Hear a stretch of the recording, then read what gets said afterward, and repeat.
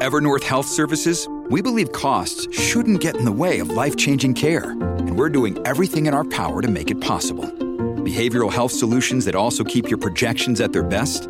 It's possible. Pharmacy benefits that benefit your bottom line? It's possible. Complex specialty care that cares about your ROI? It's possible. Because we're already doing it. All while saving businesses billions. That's Wonder made possible. Learn more at evernorth.com/wonder. Welcome to the New Books Network.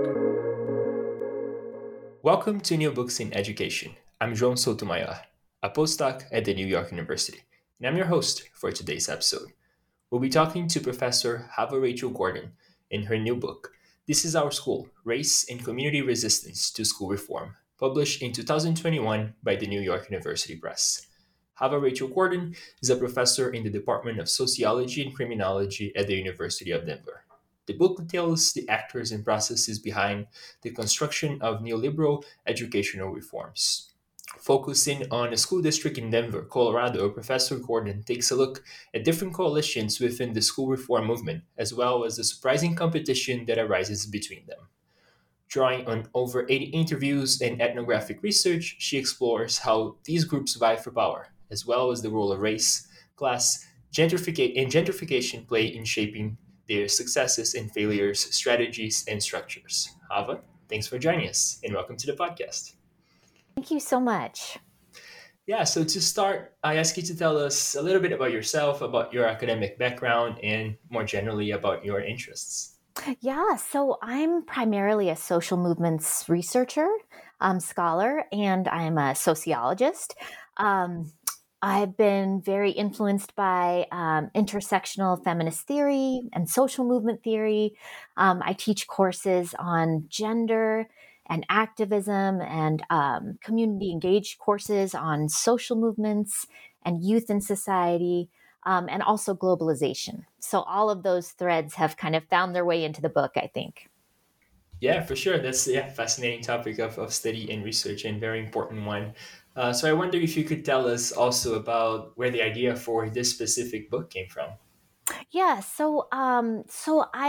my previous research really focused on youth activism and especially teenage political activism in the U.S. And I did my previous research on youth activism in Oakland and in Portland, Oregon, Oakland, California, and Portland, Oregon. And there was a moment that kind of stuck with me from my previous research in Oakland when I was writing about youth activism that stuck with me, but I didn't really understand it well enough to write about it in my previous work. And this was the moment. So basically, the young activists I got to know in Oakland who were attending these big comprehensive high schools, they were starting to talk about how their schools were being reformed. And one of the big high schools there was being cut up and reformed into a series of small schools, but that were all located in the same building. And so one day, one of their good friends from childhood was killed in an episode of gun violence in their community. And so at the time, the principal of one of the small schools allowed students to have the day off for the funeral. But the other principals in the same school, in the same neighborhood, didn't let the kids go to the funeral. And so I saw students talking about this and how upset they were that their principals wouldn't let them attend the funeral of this kid who they had known their whole lives in the neighborhood. And it got me thinking about, school structures might imagine community different from the neighborhood. And why is it that these schools were undergoing these small schools experiments anyway? And what were the politics behind some of these reforms? So that stuck with me. I never wrote about it, but it gnawed at me. And then I moved to Denver, Colorado for the job at University of Denver. And then I noticed that as I was doing research on youth activism in Denver, there was a student group who was being active around a school that was undergoing a small schools experiment. And it got me thinking, whoa, like this is exactly what I was seeing in Oakland, and now I'm seeing it in Denver. And what explains that? So that set me on a path to try to understand the very messy politics of school reform. which I had never studied before. So I tried to understand what was behind this small school experiment, at this kind of big community neighborhood school. Who was responsible for turning that into a few small schools? What were the young activists saying about that? And why were they griping about it? What was wrong with turning a big school into small schools? And so since then, I started to just talk through and snowball sample and interview and then do ethnography for the next 5 years, trying to understand how different people viewed that experiment and others in the city. Yeah, thank you. So the book kind of inspired by those experimental changes around small schools. It's more broadly about neoliberal educational reform. So I wonder, for the context of background, I wonder if you could tell our listeners a little bit more what you mean by neoliberal reform and by the policies and practices which are often implied by this term. Yeah, so it's such a big abstract term, and we hear it thrown around a lot in academic literature. And basically, I think what it comes down to, neoliberalism is kind of about the marketization of society. The idea that if things worked more like the market, if we could view things as a good quality product versus like a public good provided by the state, then things would be better. And so maybe we should hand over our public, sector more to the market. But with education in particular, it means a few things. And I try to drill down to these specifics and outline those. It means, number one, the rise of standardized testing. So high stakes standardized testing and accountability.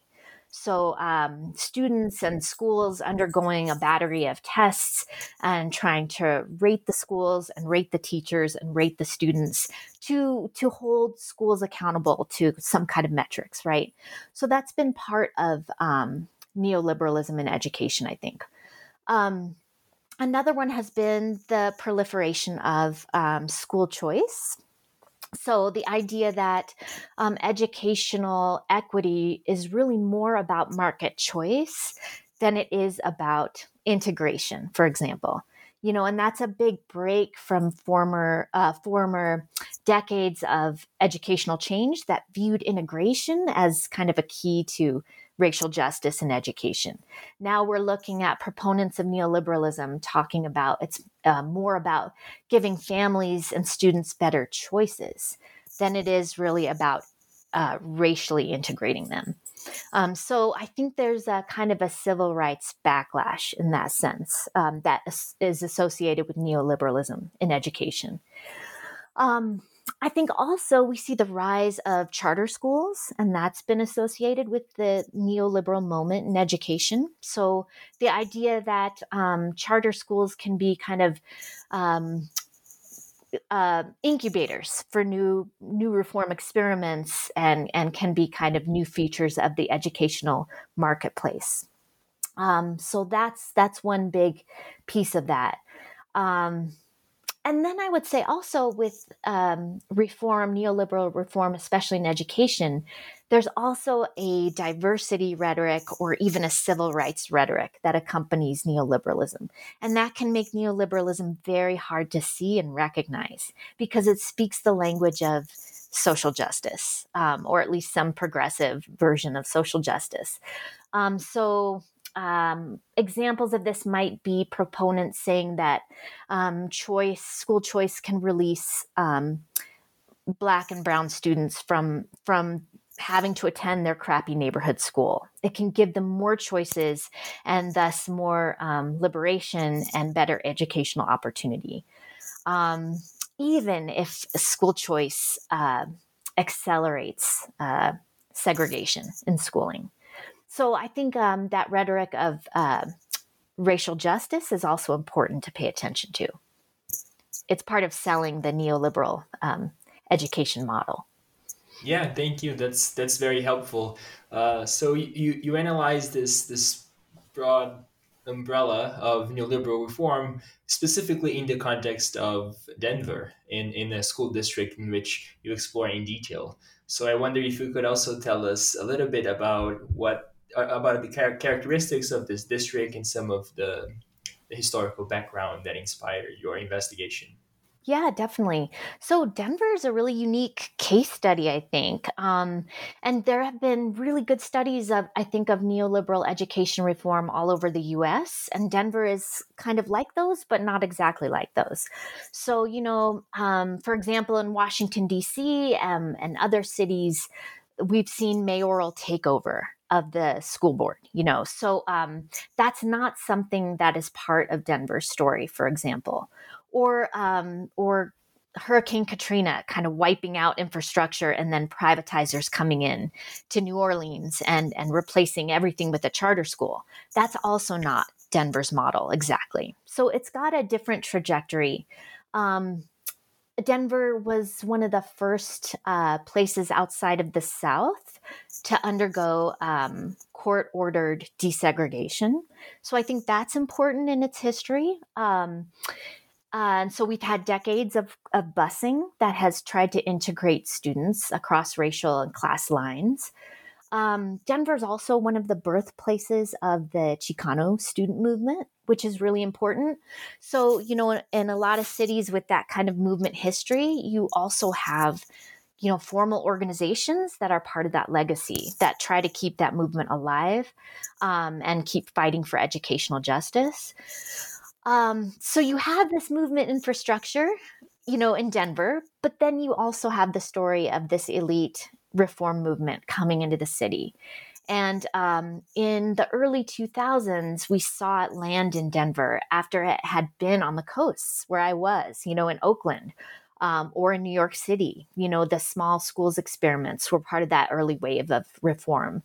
It landed in Denver in the early 2000s, and it began to be funded by philanthropists, by well-known philanthropists, by hedge funders.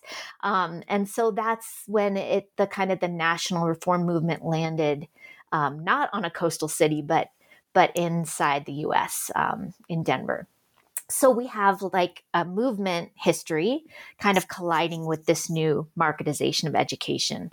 And I think that's why Denver makes a really interesting case study for trying to understand how movements fight neoliberalism or how they fight elements of it, and maybe are acquiescent to other elements of it. But how far can community movements counter neoliberal reform, and where do they fall short?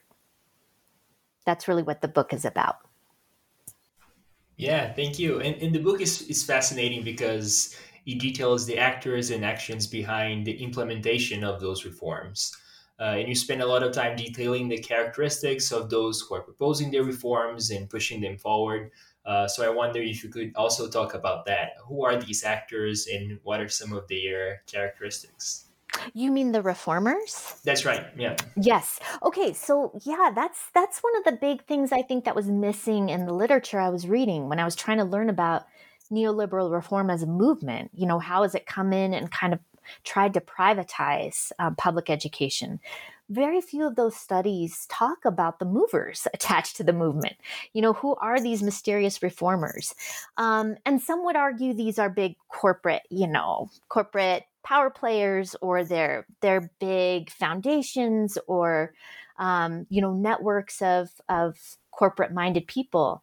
But what I found is that some of them are even more humble than that. They are journalists, they are bloggers, they're former school principals, they might be former Teach for America alums. They're politicians. They might be working even on a school board or working in the district. So I tried to find all of these reformers and try to interview them about the reform movement. What does it mean to them? What got them into it? How they saw themselves as activists even, and what they were trying to do. So they're from all walks of life, but I think what they have in common is, number one, this heroic impatience for educational improvement. I think it's important that they see themselves as civil rights actors and that they're fighting the good fight. Some of them even see themselves as giving up a lot of privilege to leave their cushy corporate jobs to enter this kind of world of educational improvement. So they're very impatient. They want things to get better, and they believe in experimentation because they feel like after decades of substandard education, there's nothing to lose. So let's try these reform experiments. Let's approve a new charter school. Let's let innovative entrepreneurs enter the educational marketplace and try to do what they do best. Do what they would do in the corporate setting. I think they feel like even if the experiment doesn't work, then we learn something from the experiment. So I would say those things unite the reformers. Also, a belief in standardized test scores and accountability.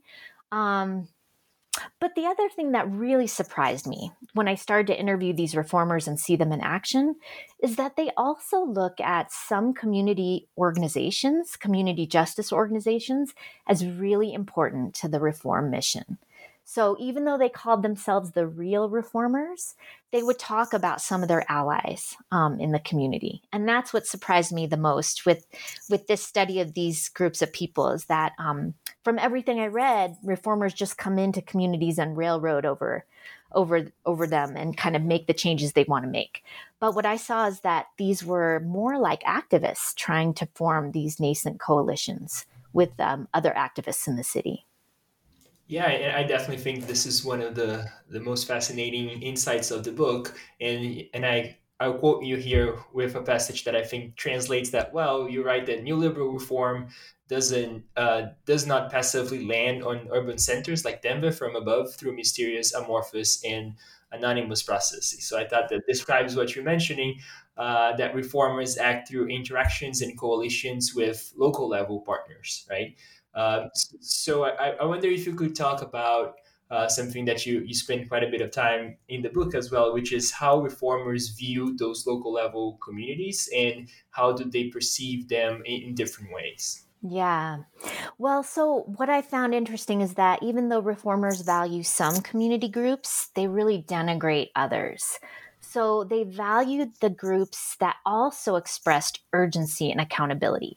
And I think a lot of critics of neoliberalism talk about urgency and accountability as just like excuses to come in and privatize something without public input. But it's important to remember that some of these like Chicano movement organizations, for example, also said it's urgent that we get educational justice throughout the school system. This has been urgent for 20 years, for 30 years. It's still urgent now. So if you're saying it's urgent and I'm saying it's urgent, maybe there's some shared, opportunity here to work together. So I think reformers valued any kind of community activists that saw the urgency of school reform, that wanted school reform. I think also these reformers viewed anyone in the community holding reformers accountable to the promises they were making. So if reformers said, we're going to increase test scores by this many points, by the end of the year, then they saw community members as really essential to raising hell if that didn't happen. And they, in their minds, they would make it a mission to educate every person in the city about what test scores mean. That's what they would like to see. Is like, you shouldn't talk about how nice your kid's teacher is. You should be talking about how much that teacher is moving the needle on test scores. And so that was their mission, to educate community members. And if they saw even a glimpse of that in a community organization that was trying to hold schools accountable to better performance, then that community group was looked upon as an ally, an important ally. The groups, though, that they didn't trust were the groups that were saying, we don't want any more charter schools in our neighborhood. We don't want any more experimentation in our neighborhood. We actually want our neighborhood school back. And not only do we want it better resourced. We want it as resourced as the blue ribbon school in the white middle class neighborhood across the way. That's what we want. So those voices, reformers felt like they were blindly loyal to their neighborhood schools, that they were basing what they wanted on some kind of a nostalgia for a time when everyone went to the same neighborhood school and that was the only choice you had. And as one reformer said to me, nostalgia is not a strategy for reform. So we're not going to partner with those folks. They are uninformed. They've never really had a good education, and they don't really know what they want. So I saw that kind of double speak. Here are the good community people. Here are the bad ones. I see. So there was certainly a kind of imbalance in the way they valued community participation. And what are some of the consequences of that imbalance in terms of what reformers were able to do? Yeah. So I think the consequences were actually, in the end, they played out for the possibilities for coalitions between groups. So, as they saw some community groups as valuable, those community groups also saw reformers as like momentarily valuable too. But unfortunately, those community groups lost the opportunity to ally with the denigrated neighborhood schools activists. So in the end, I think having those really uneven partnerships with reformers actually hurt the chances for a broader racial justice movement from below. But also, I think one of the consequences of reformers' kind of selective allyship is that maybe certain racial justice goals were imported into the neoliberal project at the cost of other goals. So, for example, maybe we have some neighborhoods that were able to get transportation to schools for low-income kids so that they could realize the promise of school choice. That was one of the groups I studied was really trying to push for public transportation for school choice so that choice could really be realized. But at the same time, then, neighborhood schools are still being closed. Charter schools are still opening up. People are being pushed out of their neighborhoods. So the larger issues of gentrification or school closures, I think, were left off the organizing table. Those were goals, I think, that community movements could not push for with reformers. Yeah, thank you. So, moving a bit away from the implementation of those reforms, you also talk about some of the resistance to those reforms after they were actually implemented in some specific cases, especially from lower income and minority groups. So, I wonder if you could talk about some of the issues that racial minorities had with the reforms and some of the struggles they faced because of those implementations and experimentations. Absolutely. Yeah, for sure. And I have a whole chapter on these low income activists that actually aren't part of nonprofit social justice groups. And I think that's important. That's a divide I started to see between the formal nonprofit groups and then the activists in the neighborhoods who are fighting for neighborhood schools. So a lot of these activists are still organizing. They're still organizing in grassroots ways, but they just have a profound distrust, not only of the reform movement, but also of some of the institutionalized nonprofit social justice groups in the city that they see as not fighting against gentrification enough. So I feature some of these groups in a chapter, and basically they had all kinds of stories about school choice that revealed a lot about how school choice works for some of these families. So feeling like, for example, they walked across the street to a school to try to enroll their student, and the school would say, don't bother getting on the wait list. The wait list is already hundreds of people long. You're never going to get in. That kind of a message that maybe we're not choosing so much as schools are choosing us or not choosing us. So that was a big story that came out, is that schools actually filter out Black parents in particular.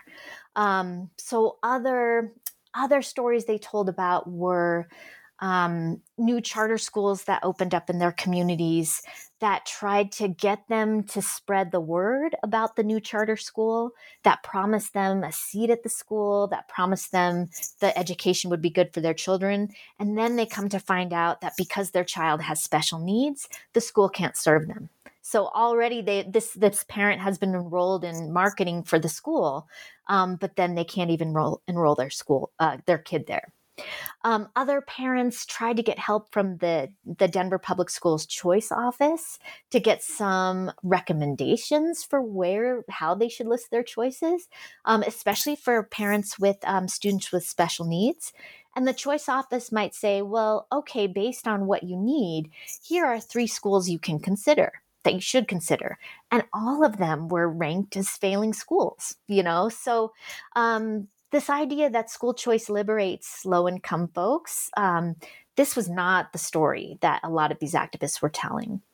Some of them were telling stories also of schools where they had to sign a parent agreement saying that they wouldn't speak directly to the teacher or ever speak directly to the principal, but they would speak to this liaison who is kind of a position that pivots between the teacher and the parent, or between the principal and the parent.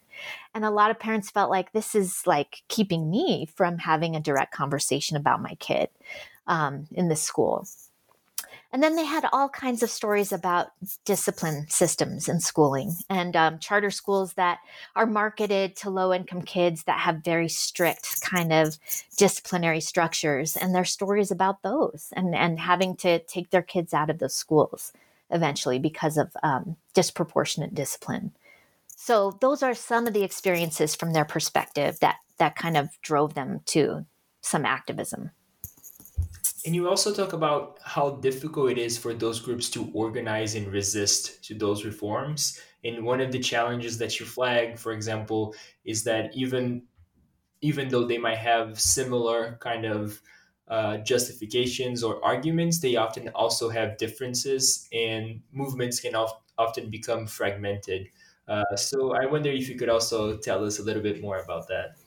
Yeah, definitely. So what was interesting is that a lot of these non-institutionalized movements, just the neighborhood movements fighting for their neighborhood schools, really had these similar critiques of school choice, similar critiques of charter schools. But this one that I was just telling you about was more low-income Black and Latine families. I also found one, though, that was more of a very white-dominated middle-class movement against school choice, fighting for their neighborhood school. So it got me wondering, why wasn't I seeing more overlap between the neighborhood schools activists? And as I kind of attended their meetings and interviewed them and tried to understand their movement philosophies, I found that, of course, race and class are huge dividing lines within movements, in between movements. So even though they were advancing the same critiques of school choice, the same critiques of privatization, the same critiques of charter schools moving in, or schools co-locating in a traditional neighborhood school, they just couldn't find points of convergence.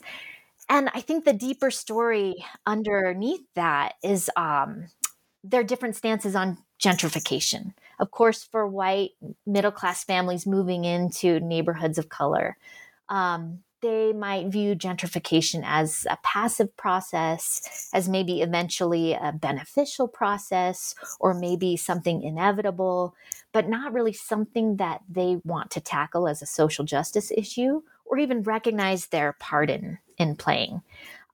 Whereas I think for the Black and Latine activists fighting for their neighborhood schools, their fight was all about fighting displacement of their communities. They connected the takeover of the public school system with the takeover of their public parks, for example, where their handball courts were turned into dog parks for white newcomers, or the neighborhood association meeting was now being taken over by more white folks in the community now than it used to be.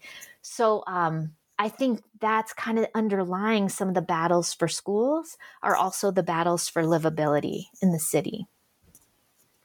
So that's one divide. I'll mention the other two. The other surprising divide was really between the nonprofits that might have also tackled racial injustice and discipline policies, and the folks without a nonprofit structure around them.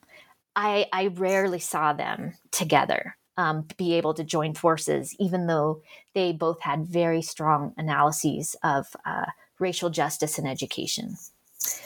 So the book is more about why coalitions don't form when you think they might. Yeah, thank you so much. I think that's very helpful. So yeah, like you said, we're talking mostly about how it's often difficult for local level movements to successfully organize and resist the implementation of these reforms. But you also note some reforms that, although were not extremely successful, you call them at least partially successful. So I wonder if we could go through those examples as well. So the first one that you talk about has to do with the context of school choice reforms. And you showed that in certain cases, even middle class white families show resistance to it. Can we kind of go through this example a little bit, and maybe why were white parents resistant to school choice movements to start with, and to what extent such resistance was helpful to support the resistance by racial minority groups, and to what extent that was not helpful? Yeah, that's a great question. And yeah, it's surprising that white families would resist and critique school choice, because all the literature would say that white affluent families are really designed to be the recipients of the benefits of school choice. They always come out on top, right? So why would white families resist this? And what I found was that there were white families moving into to historically neighborhoods dominated by communities of color. And they did not want to live in the suburbs. They grew up in the lily white suburbs, and they didn't want that. They wanted to be in a more diverse place, and they wanted to send their kids to the neighborhood school. They didn't want to drive their kid a half hour or 45 minutes across town for a good school.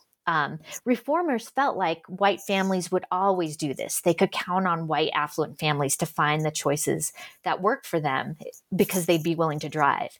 But when I started looking at the movements by white families who were resisting this, they said, I don't want to drive to find a good educational opportunity. I want it right in the neighborhood. And I want to work and live and my kids to play in the same place that my kids go to school. Like, I want this anchoring to my neighborhood. This is our school in our neighborhood. So this motivated a lot of white families to actually fight the district and fight reformers on some of these reforms. I detail one of these movements that lasted for about a year and then fell apart. But it's important to look at the fact that they were buoyed by previous mobilizations around the neighborhood middle school of white families who were able to intervene in the reform processes and say, wait a minute, don't take over our middle school. We have designs for this. We have ideas for this. And they started to organize and kind of get the district's ear, and was able to halt some of the neoliberal reforms that were coming into that school. So that victory kind of set off a wave of other efforts to halt some of the district's turnaround or even closures. And then the second part of your question was, what didn't it accomplish? That's right. Yeah. So to what extent? To what extent? I mean, you've been talking about how the movement from white parents kind of coincided, and it was helpful to the general movement against school choice. But to some extent, that movement wasn't super successful because, like you mentioned, it kind of fell apart after 1 year, at least in the case that you look at. So, what are some of the reasons why that movement just didn't continue? So a big reason is that, try as they might, they could not attract like a multicultural kind of draw to their movement. And they knew that it looked bad that they were all white and they were people fighting in the name of diverse neighborhood schools. And they tried to get some of their Latinx neighbors involved. And they kept failing to draw them to their meetings. And they were curious about that because they were kind of thinking, if we're in the fight, why wouldn't people join us? You know, we are fighting not just for our kids, but for your kids. And if we can get our good testing kids into these neighborhood schools, that's the key to everyone's success, right? Then we can kind of keep our neighborhood schools as diverse and high performing as we can, and that benefits everyone. So the whole like subtext that what we want, like what lifts our boats is going to lift everyone's boats, really turned off a lot of potential allies of color, right? As it always does. And it actually echoes what the district has been trying to do, and what reformers would argue, that in order to revitalize the public school system, we need white affluent parents to come back and enroll in the schools. So that valuation of white cultural and social capital was kind of a thread that ran through the reformers, but also through these white neighborhood school activists. So in the end, they didn't get a multiracial, multicultural movement going.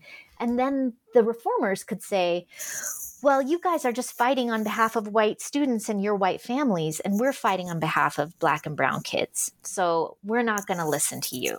You know, we are fighting the good fight. We are the real reformers and the real civil rights activists, and you're just self-interested.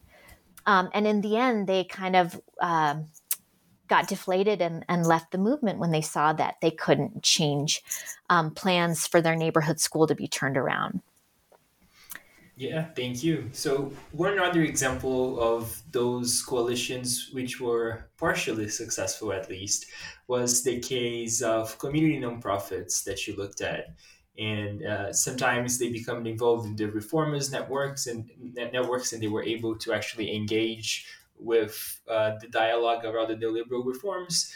But some other times that didn't play out so well. So I wonder if you could also walk us through this example, and to what extent did that kind of coalitions worked, and to what extent they did not? For sure. So, I mean, you know, social justice nonprofits are so important, and they can sustain social justice campaigns in a way that activists who don't have that kind of infrastructure can.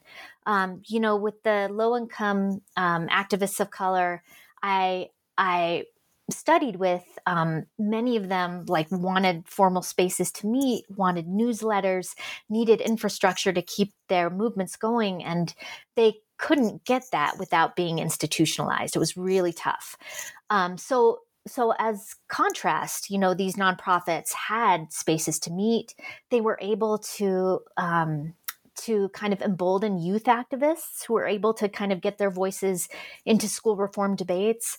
And some of those victories they had were of, for example, getting restorative justice practices into the schools. So instead of having punitive school to prison pipelines, they could interrupt some of those patterns with restorative justice.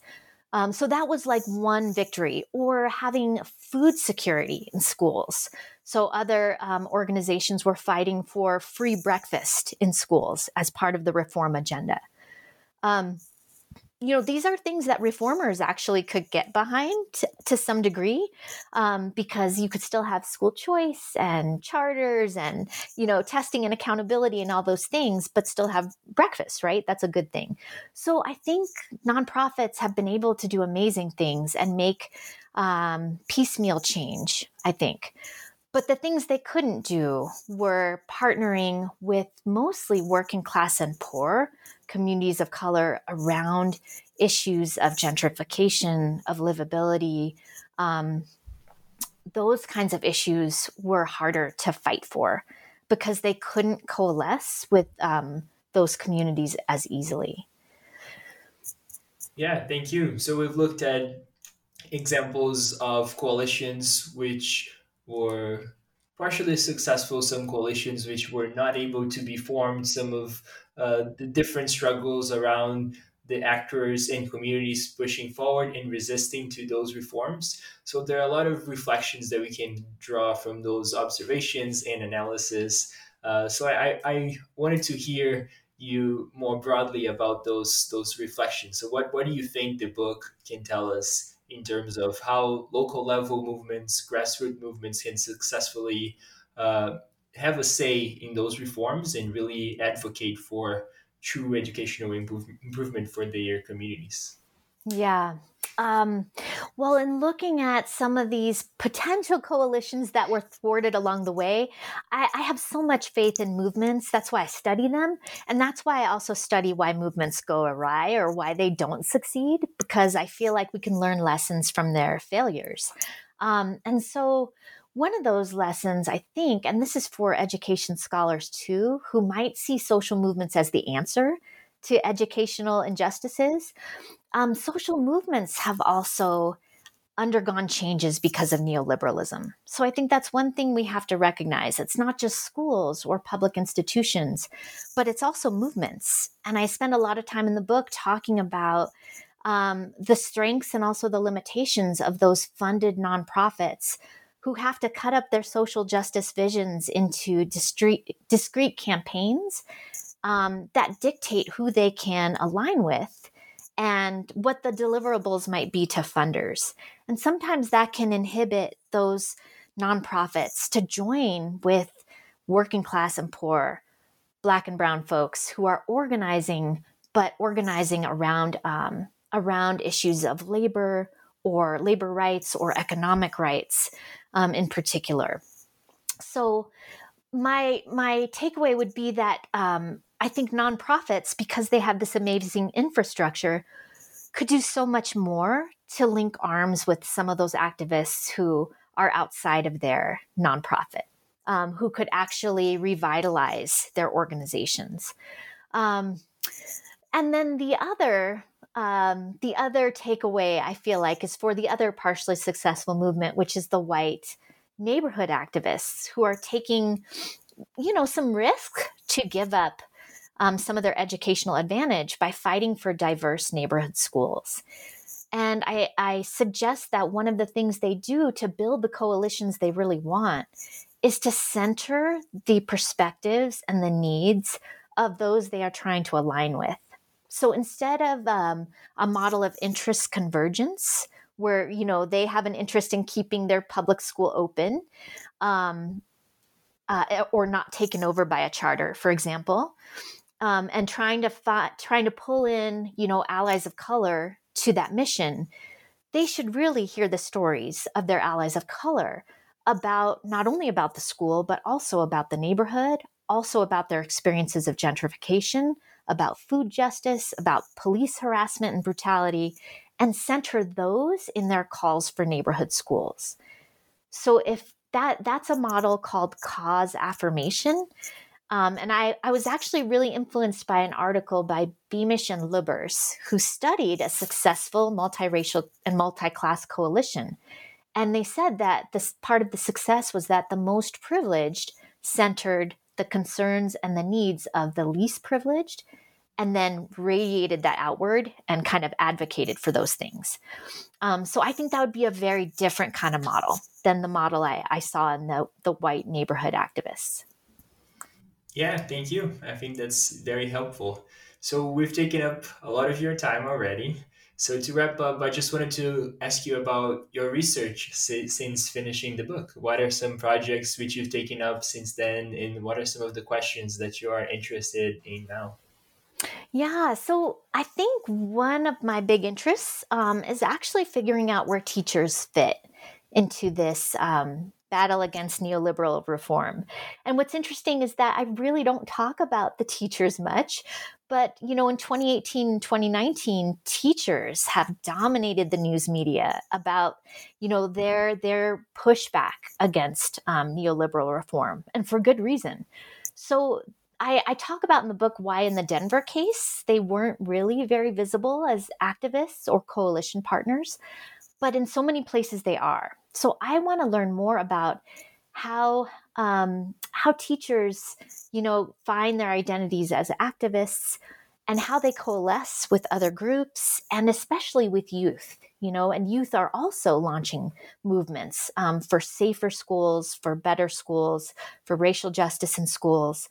So what are the alignments between the labor movements of teachers and student activists, and where do those fall apart? That would be some of my new interests, and maybe some of my future work. Yeah, that's fascinating. So, Hava, thank you for being on the podcast today. We've been talking about the book This Is Our School: Race and Community Resistance to School Reform by Professor Hava Rachel Gordon and recently published by the New York University Press. Thank you for listening, and until next time.